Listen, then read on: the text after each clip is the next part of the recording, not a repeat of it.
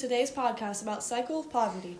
My name is Bree Hall. Today we'll have special guests Jessica and Nathan from Ohio. So as we all know, poverty is a subject that isn't discussed very much or talked about. Today, many people are struggling with money issues, and many people don't know how to handle this situation or break the cycle. Our first topic is how poverty and low-wage work is difficult to break. A lack of organization leads to failure, and the people in poverty end up blaming themselves for their problems. And the effects of this cause immense stress. Poverty leaves people with no reserve, financial or emotional. One mistake can send them spinning in a downward spiral. Why do some people keep spinning downwards instead of improving? They keep focusing on their problems and go deeper and deeper into debt trying to dig themselves out. Or they make a mistake and can't correct it. That is very interesting, how debt over time gets worse before it gets better. But how do social system benefit programs play a role in the poverty cycle? The Barbara Brooks documentary we watched told a story about government benefit programs. Brooks is a single mother with 5 children. She works a low-wage job full-time and is a full-time college student. She has a lot of government assistance programs at her side, such as Medicaid, food stamps, child care subsidies, utility assistance, Section 8 rental assistance, and on occasion $100 a week for child support. These programs were helping her at her lowest point, but when she started to make better life choices and got a better paying job, half of these programs were taken away. The government took them away before she got a chance to make it on her own. So why did the government take away some of her benefits? Like, why was she not able to afford even though she was making better life choices? They took away some of her benefits because she was making more money. She was not able to afford it because the government was forcing her to stay in the same spot. Another interesting thing about Brooks' story is how her background and personal choices affected her poverty. When she was younger, she lived with her grandparents, but once they got older and were moved into assisted living, Brooks had to move to New York to live with her mother who didn't want her. Eventually, she decided to run away from home after her mom tried to burn half of her face off, so she was placed in a detention center. Running away may have seemed like a poor choice, but it did get her out of her current situation. I can see why she had run away, because she was in a bad situation and needed to avoid this bad life of living where she was. So she tried to make her life better by living and learning on her own. So how does wage and workplace issues play in a role with cycle of poverty? For most people, money is motivation. The more money you give them, the better they will work. This can be shown in action by Walmart. In 2016, Walmart workers were paid very little to the point where the workers would often need to pick up a second job to pay for their necessities. Only 16% of Walmart stores were achieving their customer service goals during this time.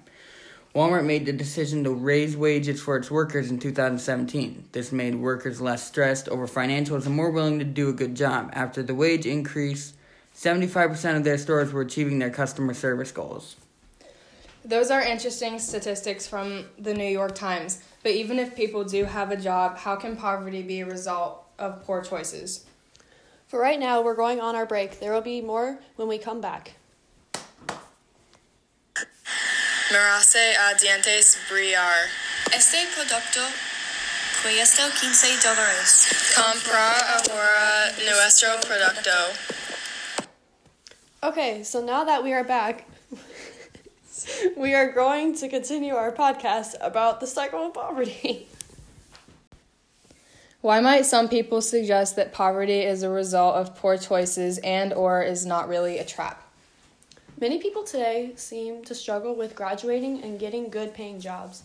But the main problem is that many of these people and young adults are not applying themselves to their potential of what they could be.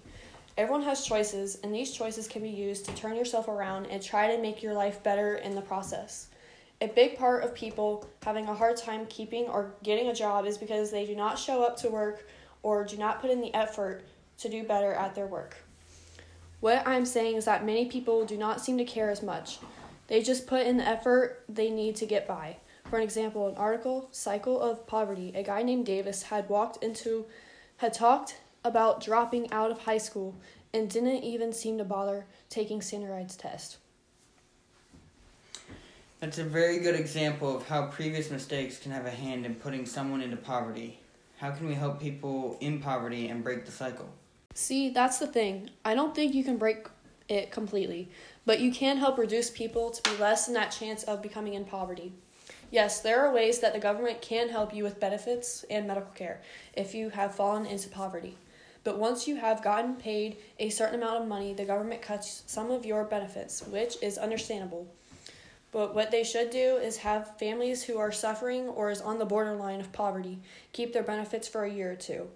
The reason why I say that is because this gives them money to save up and not fall behind when the benefits are cut. From the hidden brain, there is evidence that suggests that there is science behind the brain development and shaping of our behaviors and patterns. This is why the cycle seems to often repeat itself generation after generation. That is very true. The brain often looks for patterns to help shape our daily lives. For an example, we have a habit of getting up in the morning and getting ready to go to school or work. Usually it's similar to the same routine every morning, so it can be similar to the cycle of poverty. In conclusion, it sounds like while there are many opinions on the causes of poverty and why people get stuck in it, whether it be personal choices or lack of government or social support, we can all agree that to fix it, it's going to take a lot of work in a lot of areas. Social support programs, education programs, psychological counseling, as well as better jobs and wages will all need to be addressed to truly break the cycle and help people lift themselves and their families out of poverty.